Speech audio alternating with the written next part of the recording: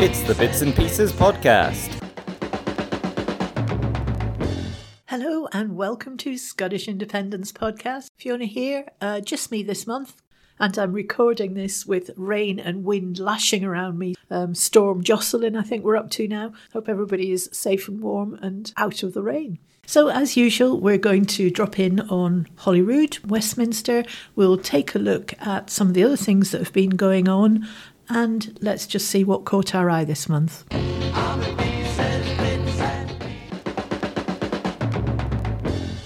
2024 seems to have got up to a very warlike start, doesn't it? We've got war in Ukraine. For some reason, UK and US have started bombing Yemen. And we also have the awful events happening in Gaza. Our first clip comes from one of the Westminster committees, Brendan O'Hara, trying to get a straight answer from UK Foreign Secretary, the unelected Lord David Cameron. About 2 or 3 minutes ago, in answer a reply to the chair, you said, and I quote, "One of the things we'd like the Israelis to do is switch the water back on." Now, that says that they turned it off. It says that you recognise they have the power to turn it on. Therefore, isn't turning water off and having the ability to turn it back on but choosing not to, isn't that a breach of international humanitarian law? It's just something they ought to do, in my view. No, and of course they should do it. Every human being would say you don't cut people's water supply off. But I'm asking you, in your position as Foreign Secretary, around the point of international humanitarian law, if Israel have the power to turn the water back on that they turned off, surely that is a flagrant breach of international humanitarian law. Well, I'm not a lawyer. Wow. The Foreign Secretary of the UK government can't answer that question because he's not a lawyer. As far as I know, Humza Yousaf isn't a lawyer either, but he managed to say this about the situation. Last week, we have heard statements from senior ministers in Netanyahu's government, the Finance Secretary, the National Security Minister, very senior members of Netanyahu's government, and they have made statements that the population of Gaza should be resettled, moved out of Gaza, and gone as far as saying that Israeli settlements should now be in Gaza. If that is not tantamount to ethnic cleansing, then I don't know what is. And I think political leaders should stop beating around the bush, should call what they're seeing in Gaza by what it is. And we are seeing not only a humanitarian crisis, but we're now seeing senior members of the Netanyahu government making statements that are frankly the textbook definition of ethnic cleansing, and that should be condemned in the strongest possible manner. Stephen Flynn also had a go at calling out the UK government with his PMQ question. Stephen Flynn. Mr. Speaker, I don't think it's unreasonable to expect the Prime Minister of the United Kingdom to rise to that dispatch box and tell the people of these Isles and elsewhere that shooting an unarmed man walking under a white flag is a war crime. Now, in recent weeks, this House has acted with urgency and intent following an ITV drama. The question is, will this House now show the same urgency and intent following this ITV news report? And finally, back a ceasefire in Gaza. Hero of the hour was the South African government, who made a complaint to the International Court of Justice that Israel was committing genocide or attempting to commit genocide. This next clip is the South African representative, I think he was the ambassador, saying why South Africa felt it was important to take this action. The evidence at this stage indicates grave violence and genocidal acts against Palestinians in Gaza, in flagrant contravention of the Genocide Convention and in breach of their rights. South Africa has come to this court to prevent genocide and to do so in the discharge of the international obligation that rests on South Africa and all other states under the convention. The consequences of not indicating clear and particularized specific provisional measures and not taking steps to intervene while Israel disregards its international obligations before our eyes would, we fear, be very grave indeed for the Palestinians in Gaza, who remain at real risk of further genocidal acts, for the integrity of the convention, for the rights of South Africa, and for the reputation of this court. You just can't help thinking, not that long ago, that might have been Britain standing up for oppressed people and refugees, populations under attack, but not now.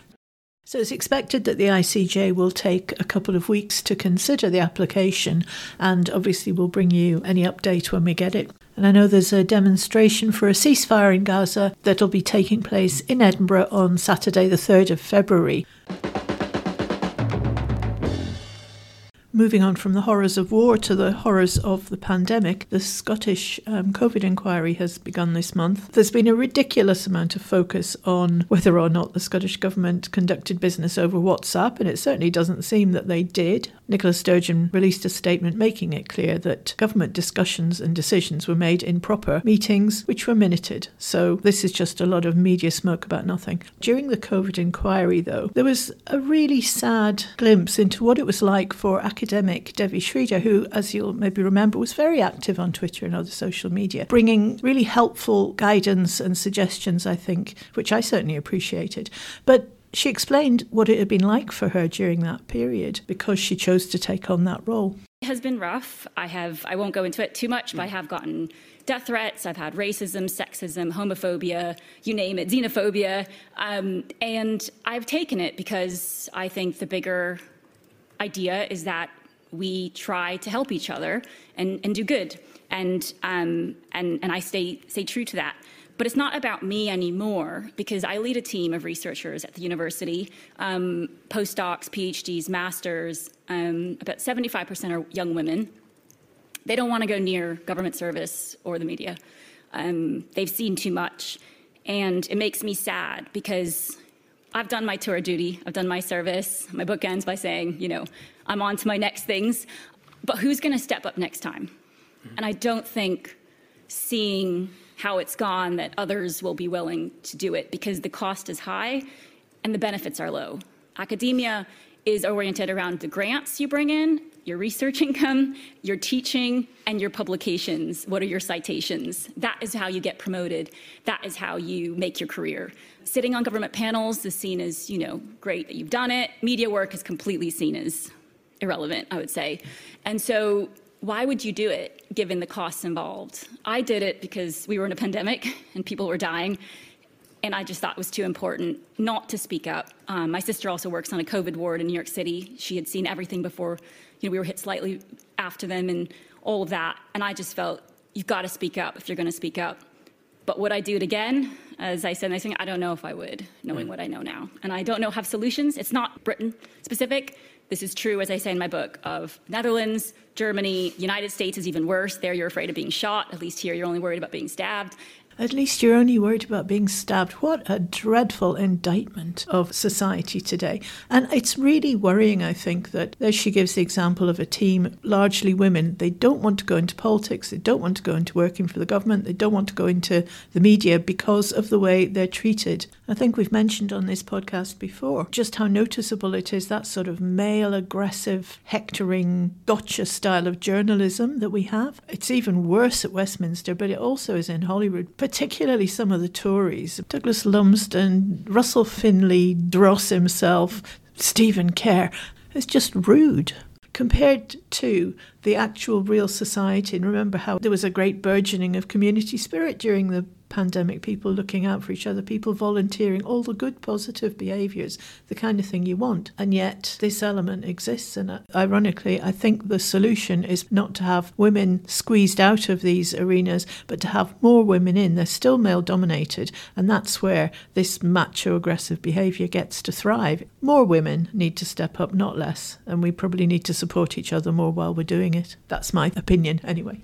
And now we'll turn to the Scottish budget. Here's Shona Robertson. Once again, the UK Government has chosen to pursue an austerity budget that will have a profound consequence for Scotland's public services. As the Institute of Fiscal Studies has said of the autumn statement, the tax cuts are paid for by planned real cuts in public service spending.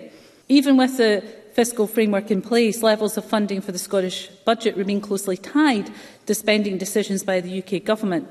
Decisions to starve services in England hit our budget in Scotland, as the UK Government's failure to invest in services in England means that the devolved administrations in Scotland, Wales and Northern Ireland do not receive adequate consequentials. A cursory look at the UK Government's autumn statement for 24-25 shows the devastating impact of Tory austerity being forced on services, even using lower estimates of inflation.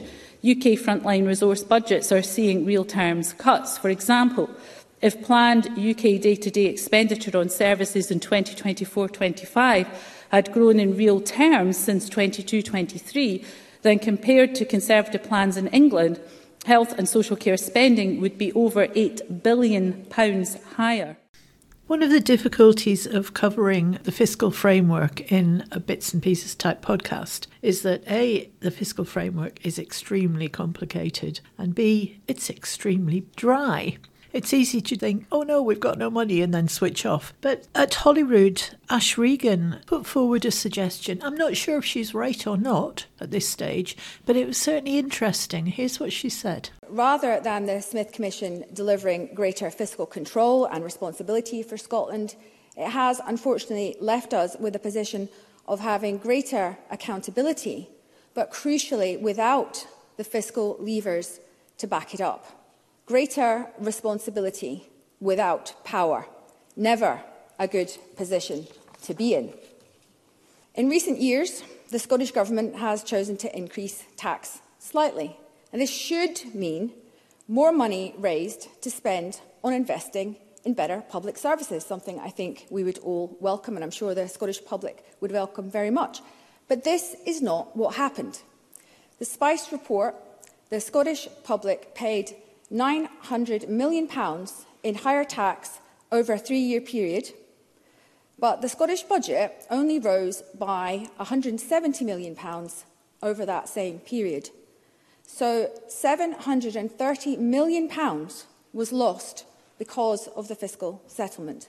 The Scottish fiscal settlement and the recent amendment to that settlement that was agreed kind of behind closed doors in the summer is probably going to need a separate dedicated podcast all on its own to try and unravel. So we'll not try and do that here. But we did have a look at the Finance Committee to try and understand the issue about raising taxes not necessarily resulting in higher income. And it was mentioned a little bit.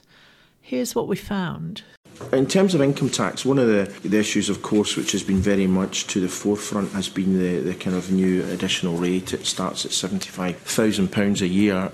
Now, you've assumed that will produce £82 million net, but gross, it's £200 million. Would that be right? So basically what you're saying is that of the £200 million, which on paper is being levied by that change, will actually bring in only 41%, £82 million.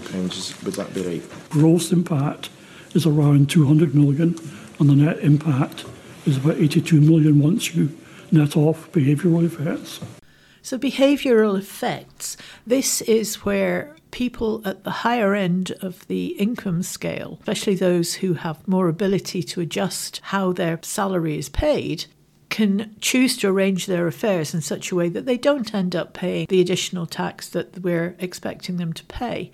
Now, setting aside the morality of that, which I think is deeply questionable, the bottom line is that the Scottish Government has such limited ways of raising income that it does tend to fall disproportionately on the one group it can get money from, which is the employed people, which yet again just shows the limitations of not being an independent country when you have all the taxes, all the choices and all the income. But still, it does seem as if we're losing an awful lot.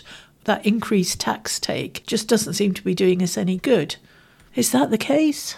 You know, we're estimating 80 million rather than 200 million, but 200 million in a context of nearly £20 billion worth of total revenues. These are relatively small. You could change these assumptions significantly, but they wouldn't actually have much of an impact on overall income tax revenues. So there's a point about expectations and assumptions about using different tax elasticities.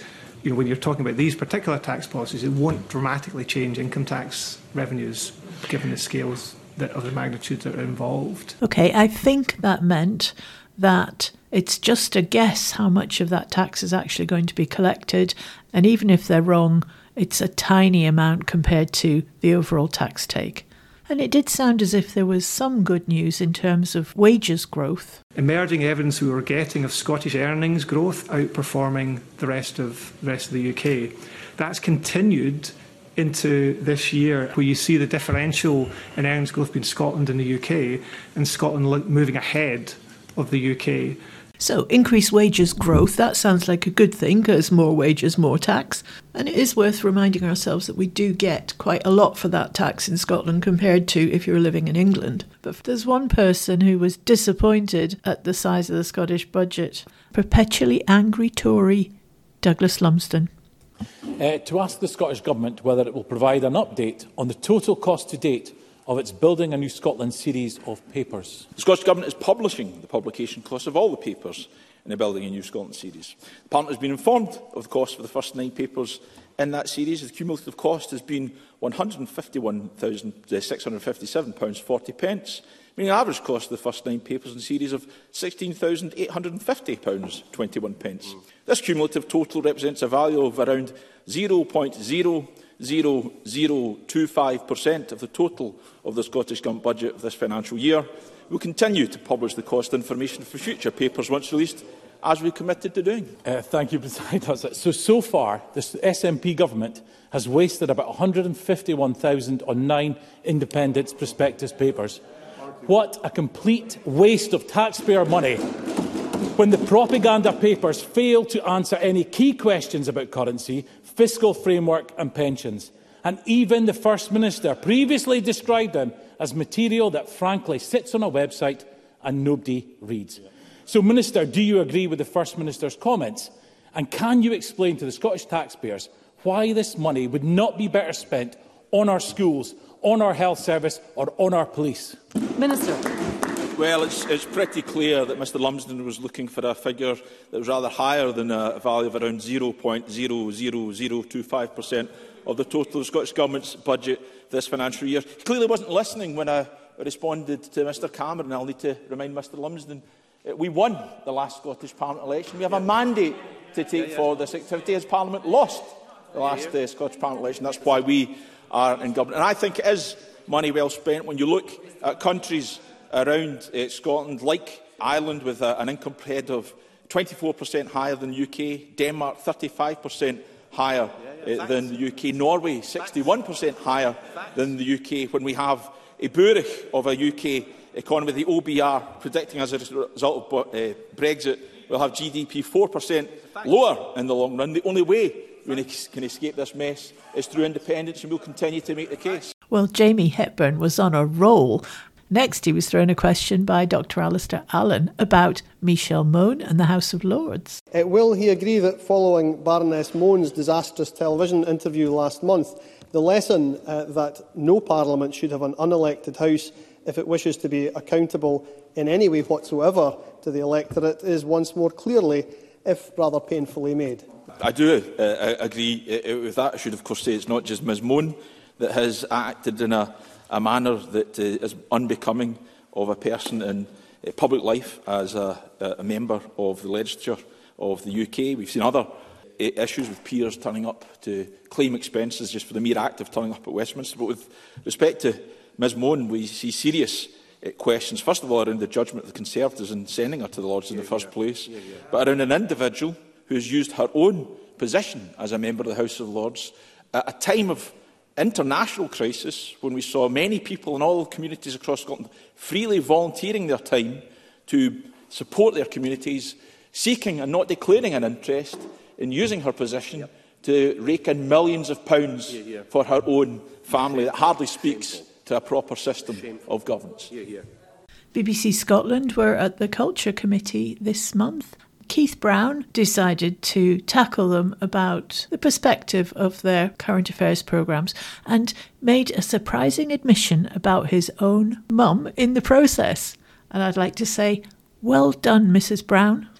There is, certainly in my experience, never been a time when the BBC, other broadcasters as well, have had such widespread kind of concern, if you like, about their output, and we've seen increasing numbers of people not paying their licence fee, including young people, not just young people, thinking about my mum as well. So that is bound to be having an impact, and part of it at least is related to what they perceive to be the nature of the current affairs output of the BBC, if I can put it that way.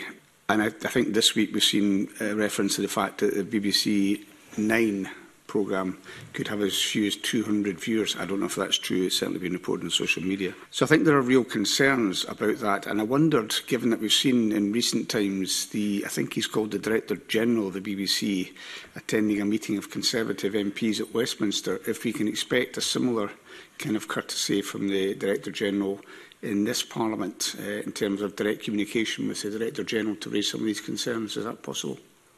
I know previous Director Generals, I think, have appeared before this committee, Mr Brown, so I would imagine that... It wasn't so much this committee. I mean, the one that happened at Westminster was for a particular political party. You're listening to Bits and Pieces.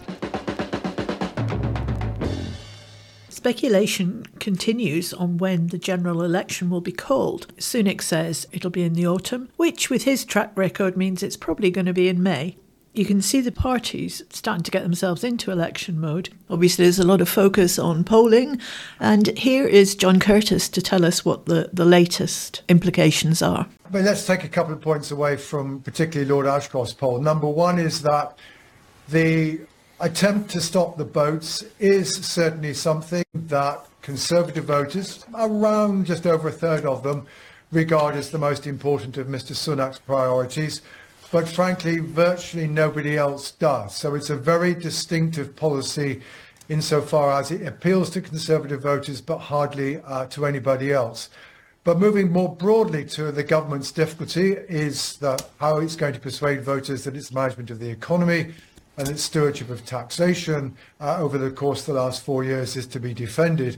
Well, a probably vital message for the Conservative Party from the Lord Ashcroft's poll, and it chimes with lots of other polling, is if you ask voters to choose between tax cuts, which the Chancellor, Jeremy Hunt, has been talking further about at the Davos Economic Summit, as saying that he wants to introduce more of, in the spring. He's already had one cut before Christmas. The voters faced with that choice think that it's more important to sort out our public services than it is to reduce tax cuts. So, from this, in other words, what you should draw the message is that while the Conservative Party, in focusing on immigration, are focusing on an issue that is indeed of a particular concern for many of their supporters, though whether it dissuades them from voting Conservative if the votes are not stopped, that's another matter. But that, so far as appealing to the wider electorate is concerned, and the Conservatives do need to appeal well beyond the 25% or so that on average in the opinion polls the Conservatives have, then the truth is they perhaps rethink some of the strategy on which they're currently embarked. They used to say, John, that part of Downing Street for Labour ran through the Scottish constituencies. Is that still the case? Do they still need a renewal of Scottish Labour to command a majority? Not necessarily. I mean, today's 27-point lead in YouGov's poll, forget it. I mean, the Labour Party doesn't need a single extra seat in Scotland to get a very substantial majority, given those kinds of figures. But even if you take the average of the opinion polls at around 19 points, that would be enough to deliver a Labour majority simply within England and Wales. Of course, what the Labour Party is concerned about is that maybe their lead in the opinion polls will be narrower by the time of the election, and that therefore picking up some seats in Scotland will otherwise ease a path that might, in the absence of those seats, result in a minority Labour administration rather than a majority one. But the truth is, if Labour retain the kind of poll lead they have had ever since the demise of Liz Truss, the former Prime Minister, back in October 2022, then what happens in Scotland will end up proving to be irrelevant. Stephen Flynn was on TV talking about the launch of the SNP's election campaign. what we did the other day was launch our general election campaign, because whether it's May or whether it's November, we're ready for a general election, and we're ready to make sure that Scotland is free of the Conservatives. And ultimately, the only way to do that is to vote for the SNP, because in around half of the seats in Scotland, it's going to be a straight-up fight between ourselves and the Scottish Tories. But the election's going to be about much more than that, Martin. It's going to be a battle of ideas as well. And ultimately, it's the SNP, not the Labour Party or the Conservative Party, who will always stand up for Scotland. Now, let me just take you back on that, because you say you're going to get rid of the Tories, and the only way to do that is to vote SNP. That's just manifestly not true, is it? I mean, you and the First Minister are saying Keir Starmer's a shoo-in for this anyway. Well, Martin, I think if you look at the data, in around half of the seats in Scotland, indeed the 6 Tory seats which are held, 7 Tory seats, it is the SNP who are the only ones who can wipe the Conservatives off the electoral map in Scotland in half of those seats, and that's ultimately what we'll be seeking to do, and I think the Scottish people would welcome that. But the election's going to be about much more than just that, Martin. It's going to be about that battle of ideas, and we need to have that battle of ideas. It's not good enough, as Keir Starmer wants to do, simply say nothing and let the Conservatives collapse. We have solutions to the cost of living crisis in terms of energy bill support, mortgage bill support, food bill support. When it comes to the big issues facing the economy, we believe that we should be in the European Union. We believe that migration is a good thing. It benefits our economy, it benefits our NHS, and it benefits our social care service. When it comes to energy policy, we need to be doubling down on net zero, because Scotland has natural resources which can ensure that people who live in Scotland, in energy-rich Scotland, aren't in fuel poverty. Yeah. When it comes to foreign affairs, we are the only group of parliamentarians who are arguing for that immediate ceasefire from Scotland. And of course, when it comes to Scotland's constitutional future, protecting the ability of the people of Scotland to have that independent future, it's only the SNP who will stand up for that. So in all of those policy areas, those rich policy areas, we're going to be Scotland's voice, stand up for Scotland's values and seek to protect our future. But that's what this general election is going to be fought on, and I'm confident of success. Well, I'm not much given to football analogies, but I would say that was a game of two halves. I'm not at all convinced by this focus on getting rid of 6 Tory seats. Does it matter if we've got 6 Tory seats in Scotland if they're not in power at Westminster? What can they do? They're an irrelevance. For sure, I want the Tories annihilated. I want them out of Scotland. But I don't want them out of Scotland and replaced by Labour. So surely the big enemy that the SNP ought to be focusing on is not the Tories, who are pretty much on the ropes right now. I thought he was much stronger when he started talking about ideas and policies. Those are important things. But again, we just have to remind ourselves that it doesn't matter how good the ideas are that go down to Westminster, they're just going to get voted down. They're not going to see the light of day. I really like Stephen Flynn, but I wish he would turn his focus a bit more to getting us independence and not being the voice of Scotland in Westminster. Nobody cares if Scotland's got a voice in Westminster. Even if we've got the most powerful voice in the world, it's outvoted by English MPs. Doesn't matter what we say. Talking of Labour, it is really worth reminding ourselves Labour are a unionist party. I understand the desire to get rid of the Tories any way that seems to be going to work, but Labour in Scotland are not going to be any better. They are a unionist party, and they're an increasingly right-wing unionist party. And if you're in any doubt, here's one of their MPs, Siobhan MacDonald, explaining that. Well, Keir Starmer's made it completely clear that there's absolutely no deals to deal with the SNP. And actually, in Scotland, Labour's gone so far as to rule out any relationship with them, even in local elections. I mean, I think we lost control of Aberdeen Council because we refused to do it. Only last week, we suspended 2 Labour councillors in Edinburgh because they weren't prepared to vote for the Tories over the SNP. So you've got actual, real, live examples of Labour's determination to do nothing with the SNP. So there you go, Labour MP confirming that Labour would far rather get into bed with the Tories yet again than have any dialogue with the SNP. Not learning the lesson of 2014 and standing on that Better Together platform with the Tories at all. And from that perspective, all I can say is, well, hell mend them. But here's a thought. If you know any independence-supporting, socialist-leaning folk who are minded to vote Labour, why not remind them that there is a socialist independence supporting party, a Scottish party, the SSP. Scottish Independence Podcasts are not party political. I'm not a member of any party, but Marlene and I were at an SSP event at the weekend there. It was an excellent event. The memorial lecture was on the legacy of famous Scottish socialist John Maclean, the Red Clydesider. The lecture was delivered by author Henry Bell, who has written a biography on Maclean. And it's going to be next Friday's podcast, so definitely listen to that one. It's a fascinating story. And John Maclean died 100 years ago. And yet so much of what was relevant in his day is relevant now. So we also spotted that there is a crowdfunder on the go just now for a statue of John Maclean to be raised in Glasgow. They're looking for £50,000 to make a bronze statue. And Marlene did some arithmetic and worked out there are 612,000 Glaswegians. So if just 1 in 10 gave £1, that would do it. We've contributed to that crowdfunder ourselves. And if you feel that that's something you would also like to support for a Scottish icon, really, then it's crowdfunder.co.uk. John Maclean statue is the campaign. But even if you aren't able to do that, it was a fabulous lecture and well worth listening to our podcast next Friday. And the event was chaired by SSP activist Richie Benton. And here is a little taste of his address. And when we look forward, there's a fork in the road. And the fork is down the road of potentially nuclear destruction, certainly climatic destruction, of the environment, of species, including the human race. So we have that as one scenario painted by the powers of capitalism. And I don't think it's to exaggerate, to put it that bluntly. And on the other hand, we've got the technology, we have the artificial intelligence, we have the potential, we've got the human intelligence, we've got the skills, we've got the potential for things like a far shorter working week, for a guaranteed decent level of minimum wage and beyond, for provision of universal basic services of a high standard instead of being in a state of disintegration as they are today in this country and many others.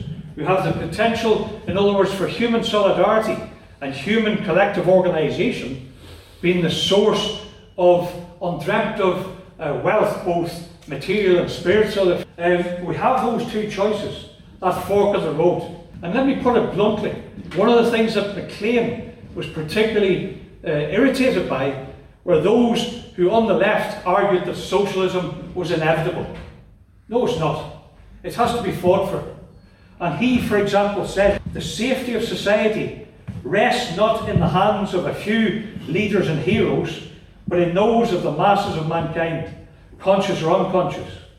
The moment will come when the workers will challenge capitalism to the last fight and win through to the world society of a united human race, producing each for all and all for each.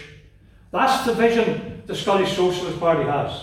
And I would actually argue, without being in any way pompous or exclusivist about it, that the Scottish Socialist Party and our fighting programme for socialism, a phrase that Maclean also used in terms of his own election programme, for example, a fighting programme on the minimum wage, on the shorter week, on public ownership and investment, etc. All those different things, I think we best match the traditions, the aspirations, the ideals of John Maclean.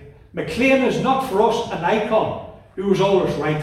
I think there's things he was wrong on. But in fundamentals, he stood on the side of the working class who produced the wealth in society and for a liberation of that class as a means of liberating humankind as a whole in a socialist future. A society of united human beings producing each for all and all for each.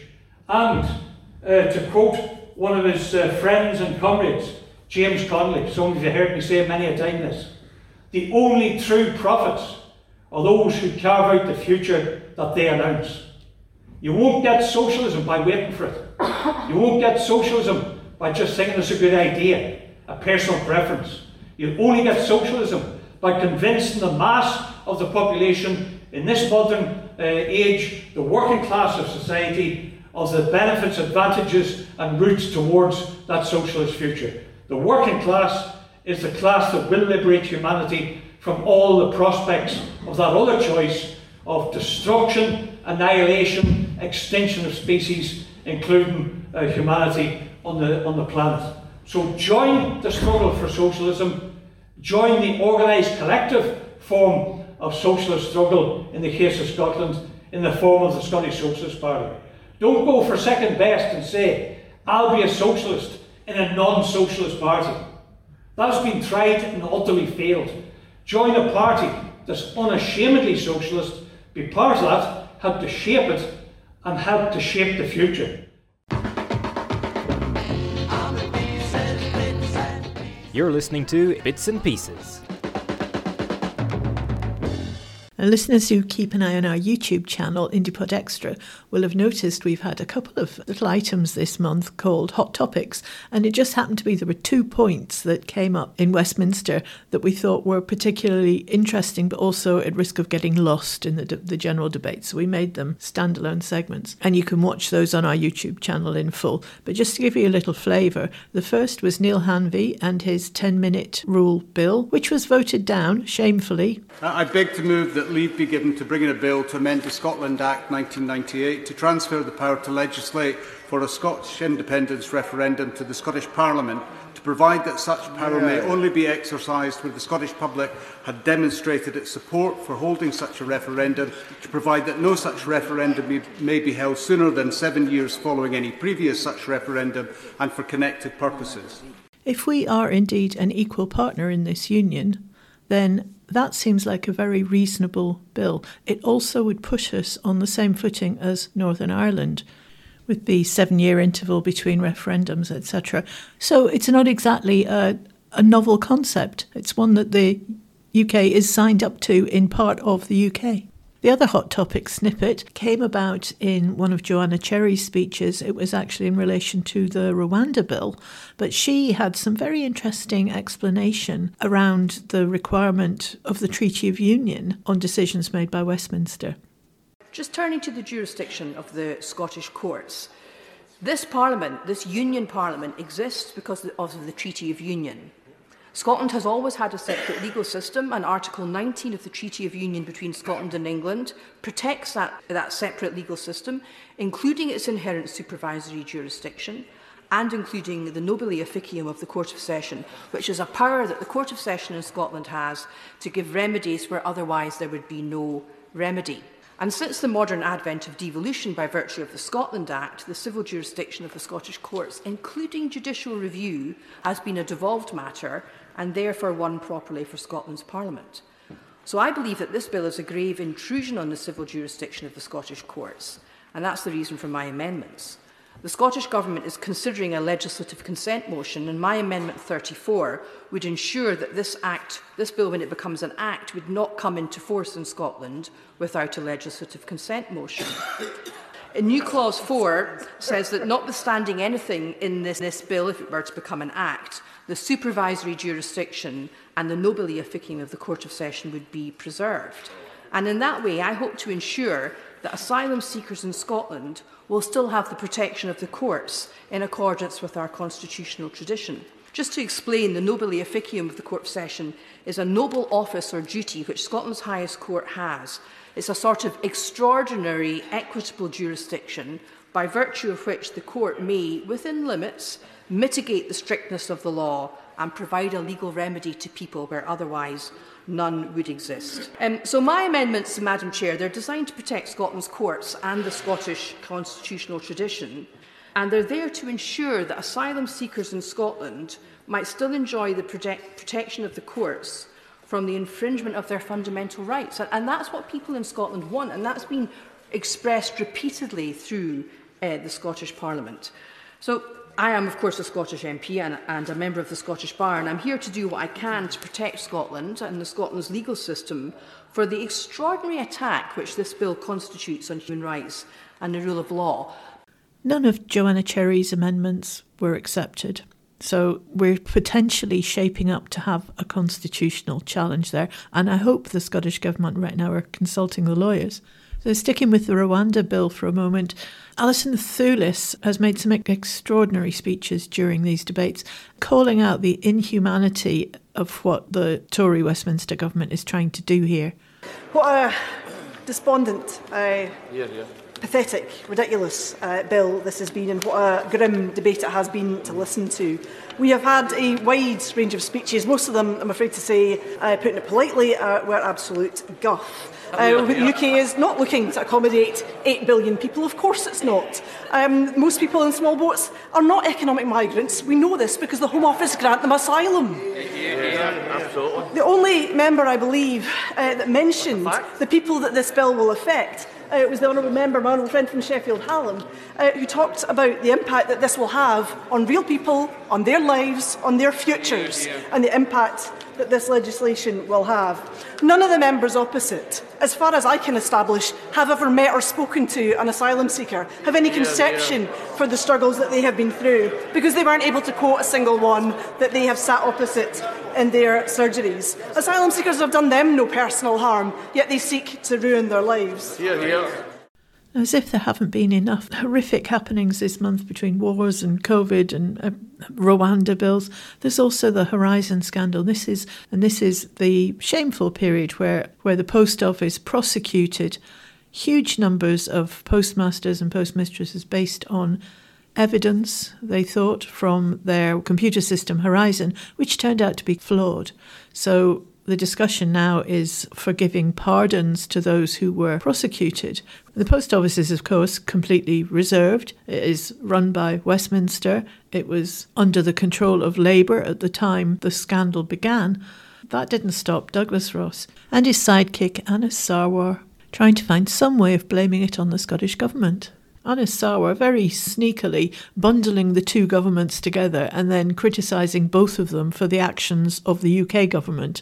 The answer to that one, Anas, I would say, is Scotland shouldn't have two governments, it should only have one, ours. And Hansel was having none of his nonsense. So I do remind Anas Sarwar, of course, the Labour Party were in the UK government for a number of years while sub-postmasters and sub-postmistresses were telling UK government postal ministers, Labour ministers, that the Post Office was presenting inaccurate data. So I think it is important for all UK-based parties in particular to reflect on their relationship with the Post Office and whether they were listening or not. And Stephen Flynn at PMQs made very clear where the blame lies. The Horizon system introduced by Tony Blair, the former Labour Party leader and of course now a Knight's Garter, a Horizon system defended by the current leader of the Liberal Democrats, himself a Knight bachelor. A Horizon system scandal overseen by a former Conservative Prime Minister who now hides in the House of Lords as a baron. The reality is that sub-postmasters never stood a chance against the Westminster establishment, did they? It's been such a grim month so far that it was something of a light relief to turn to Deirdre Brock and her weekly battle with Penny Mordaunt. Mr Speaker, once again I'm indebted to the Leader of the House. Her eccentric video last week joking about Tupperware and the Stone of Destiny excited quite the response in Scotland. Why is she always on about Scotland, they ask. The Tories have given us a joke Minister for Common Sense. Looks like we now have a Minister for Clickbait. Scotland does seem just a big joke for her. The brief seems clear to rubbish and insult Scots every week in business questions. Of course, she's not alone. It seems to be Tory policy these days. But she's adding value now by writing full-page articles in the papers about how awful Scotland is, along with a new clickbait video every week. All that effort, Mr Speaker. Of course, given the very bad news for her party in this week's YouGov poll, maybe these joke videos are in fact auditions. Perhaps not so much stand up and fight as stand up comedian. Meanwhile, her own government's record is absolutely nothing to joke about. Destitution rising, doctors on strike crippling the English NHS, sea coasts foul with pollution, inhumane treatment of asylum seekers and the breaching of international law, unresolved scandals piling up, and the crushing impact of one of the worst Tory jokes of all, Brexit. But before we're treated to, or I don't know, perhaps an attack on the Scottish Government and praise for the bullish actions of the Zombie Scotland Office, I mean, surely, Mr Speaker, Scotland can find a better use for what is now over 12 million quid than funding that ever-expanding propaganda unit, beavering away behind the scenes, undermining the work of the Scottish Parliament, and, of course, assisting the leader with her scripts each week. But closer to this place, we have the Westminster joke of the other place, with its 860 or so ermine-clad peers, but one notable absentee. The leader's Scottish Tory friend and colleague, Baroness Mone, is currently not a sitting member because she's taken a leave of absence by her own choice. It's being reported in the Daily Record. Baroness Mone claims she's still a Conservative. As far as she's concerned, she never had the whip removed. So can the leader confirm that if Baroness Mone resumes her place in the other place, say tomorrow, as she's entitled to do, I believe, she can sit as a Conservative? If not, exactly when was the whip removed? And can she possibly make time to answer that question before her next reading out of this week's hilarious clickbait script? You're listening to Bits and Pieces. You'll probably remember a couple of weeks ago we had an interview with Leslie Riddick telling us about the tour that she's doing with her new film Denmark. That was a lot of fun. And coincidentally, a friend of the podcast, Jim Byrne, also got in touch with us because he'd been interviewing Leslie and gave us the opportunity to use some of his interview in Bits and Pieces. So we are going to do that because in Jim's discussion with Leslie, they actually got onto a slightly different topic, which I thought was really quite interesting. So we're going to include that. And thanks very much to Jim for sharing it with us. And if you'd like to follow Jim, he's got a podcast called Jim and Pat's Glasgow West End Chat. You know, I just am very conscious that, you know, there is a changing of the guard for sure that needs to happen and is happening. And every event I go to that has, you know, predominance of grey haired people in the audience, and it sort of grieves me the way that people put themselves down because they're just the older generation. I mean, if we'd actually got most of the older generation voting yes last time, we'd have been laughing, you know. That's but true. I think the thing is, and this might be a complacent thought, but from speaking to some of the younger folk, there's such, I mean, the latest opinion poll, for example, 54% Ipsos Mori, 54% yes. Amongst under 30s, 66%. Now, when you start to talk to some of the younger ones, you know, they don't feel the need to sit and kind of, you know, agonize and heads around how to work. It's almost like, I often think about this like a car. I don't know how the car works. Do you know what I mean? I mean, I get in it and sort of it goes. But Scots have taken upon themselves to understand every aspect of, you know, the economics, for example. What different model of currency should we have? I mean, this is well above most people's pay grades. What sort of education system should we have? What sort of this should we do? How can we model a border? Will we get into the EU? Is that the best destination anyway? You know, it's extraordinary to think that the average Scot, not maybe not the average Scot, but many Scots will actually be fairly up to speed with that. I did a thing last night with a brilliant group called Europe for Scotland. They've launched a petition to get Scots to sign up, asking Europe to bear Scotland in mind in its enlargement planning, because it's thinking about that for Ukraine and Moldova. But, you know, we've got to keep going. And there's us, you know, over here in the West, right? We could be your first folk, right? And we're already EU citizens. There's no problem with us, right? So this group, Europe for Scotland, has got a whole lot of sort of Scotophiles all over Europe who formed wee committees ready to lobby politicians on our behalf. And all we need to do is get off our backsides and sign the petition, essentially saying, would you please go and, you know, we haven't got a voice in Europe. This is the first European elections next year where we will not have a Scottish voice. You know, that one is a very important thing to do. And these guys, the couple that are running that, who are a lovely young couple, Andrea Pisauro from Italy and Janina Jetta from Germany, they constantly remark on the kind of level of knowledge in Scotland about everything. It's kind of mind-blowing. But this is what we've had to do. And it's, in a way, it's too much. You know, we shouldn't need to know this level of detail to be able to work our way through life. It basically fries your brains. Yeah. So I think the younger crew are looking at it and thinking, a bit like me in the car, they're just thinking, independence works, that's fine. I don't need to hear a thing about economics and what currency or bloody blah. I'm just going to vote yes, actually. Yeah, I mean, I think at the moment, because we aren't independents, we do need to be thinking about all these things. That's the problem. I mean, I feel as if I have an obligation to be thinking about all these things in my entire life, particularly the economic stuff, because people just don't understand it, Yes, if you feel yourself in any position where you're kind of trying to encourage people or act as an interlocutor or a coach or a teacher or translator of jargon, then for sure. But I mean, the average person you're right. have to be walking around with this level of detail. They don't. And they won't. That freaks people out.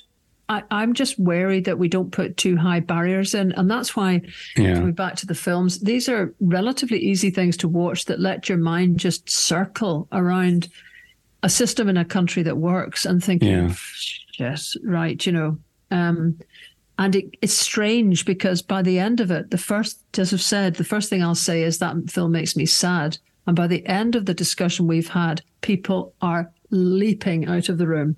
And I keep saying to them, what is up with Scots? We are weird in that you can come in, see the country we should have been able to be, realise that we've got quite a long way to go, and end up being completely energised and going bouncing out of the room again. Go figure, So thanks again, Jim, for sharing that with us. It is a good point, isn't it? You can't possibly answer every question that somebody might come up with. I think it can be quite a daunting thought that somebody's going to ask you a question that you can't answer. But in real life, you don't know the answer to every question about anything. There's no end of the questions that somebody could come up and ask. And I've seen some of the veteran campaigners, the ones who are really, really skillful in having conversations, and they don't try and answer every question. Here's a list of things that I can tell you. They turn it round and they start saying, what kind of future is it that you want? Or what is your concern? What is it you're worried about? And what is it that would make the biggest difference to you? And those kind of questions. And once you get somebody talking about the future they would like, it seems to be a much better platform for then having a conversation. Marlene and I were at a couple of really good meetings this week. We've had a really busy month, actually, as well as the Jim McLean Memorial Lecture, which you'll get at the podcast next week. We were also at a meeting to discuss the National Care Service.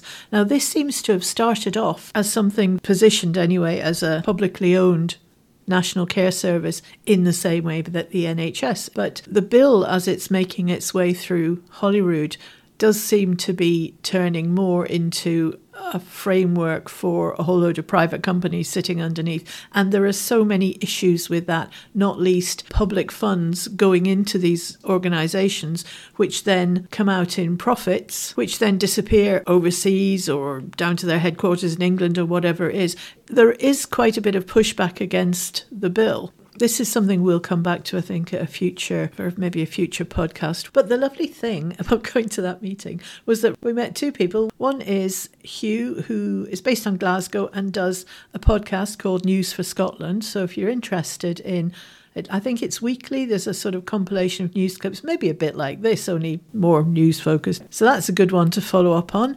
And the other was a lady called Sarah, who is from Highland, and she and some fellow councillors got together and have come up with a song. It's an independence supporting song. They have a YouTube channel themselves called The Singing Councillors, but she's also given me the recording of their song, which is great, so I'll play that in a second. It's great to get out and about and meet people. And if you spot us anywhere, do come and say hello. It's always nice to speak to folk. A couple of other events that we'll be at tomorrow, actually, on the 27th, we'll be through in Edinburgh for a Yes for EU event, which is looking at routes into the EU and has two great speakers there, Kirsty Hughes and Heather Anderson. So if you're interested in that, I know it's short notice, but if you have a look on Yes for EU's website, there might be some tickets left for that.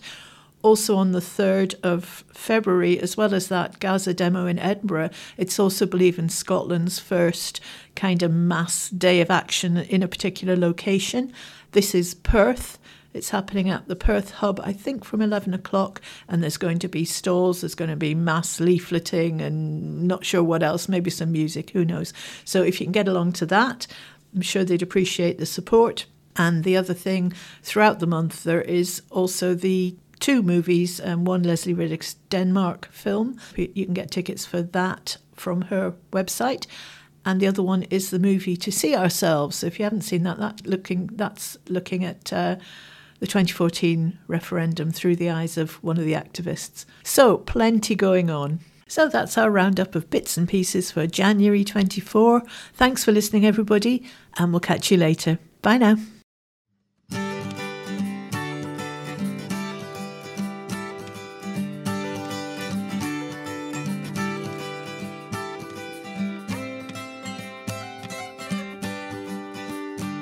I saw a dream, but it was not a dream. People marching, making hope come true. Hands waving white and blue. I stood alone beside a piping band. Heard a child say as she took my hand. She said, take me to the land where they left the light on. Take me, take me, take me. Take me to the world where we belong. Sing me, sing me, sing me. Sing me a song in our mother tongue. It's time for Scotland and my fear is gone. We will find out where home and go on. In the land where they left the light on.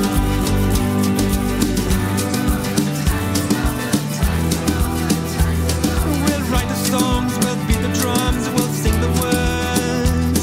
We'll be the band, we'll be the voice, and we'll be heard. Free like a morning bird. In the land where they left the light on. Take me, take me, take me. Take me to the world where we belong. Sing me, sing me, sing me. Sing me a song in our mother tongue. It's time for Scotland and my fear is gone. We will find out where home and go on. In the land they left the light on.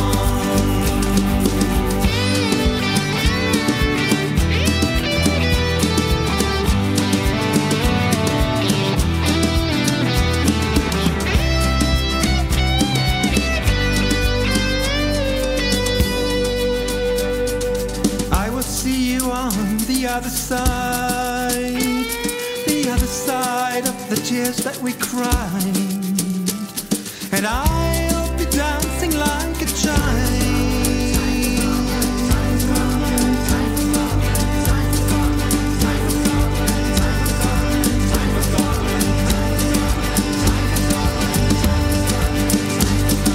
Take me, take me, take me. Take me to the world where we belong. Sing me, sing me, sing me. Sing me a song in our mother tongue. It's time for Scotland and my fear is gone. We will find our way home and go on. In the land where they left the light on. Take me, take me, take me. Oh, take me to the world where we belong. Sing me, sing me, sing me. Sing me a song in our mother tongue. It's time for Scotland and my fear is gone. We will find our way home and go on. In the land where they left the light on. We will find our way home and go on. In the land where they left the light on.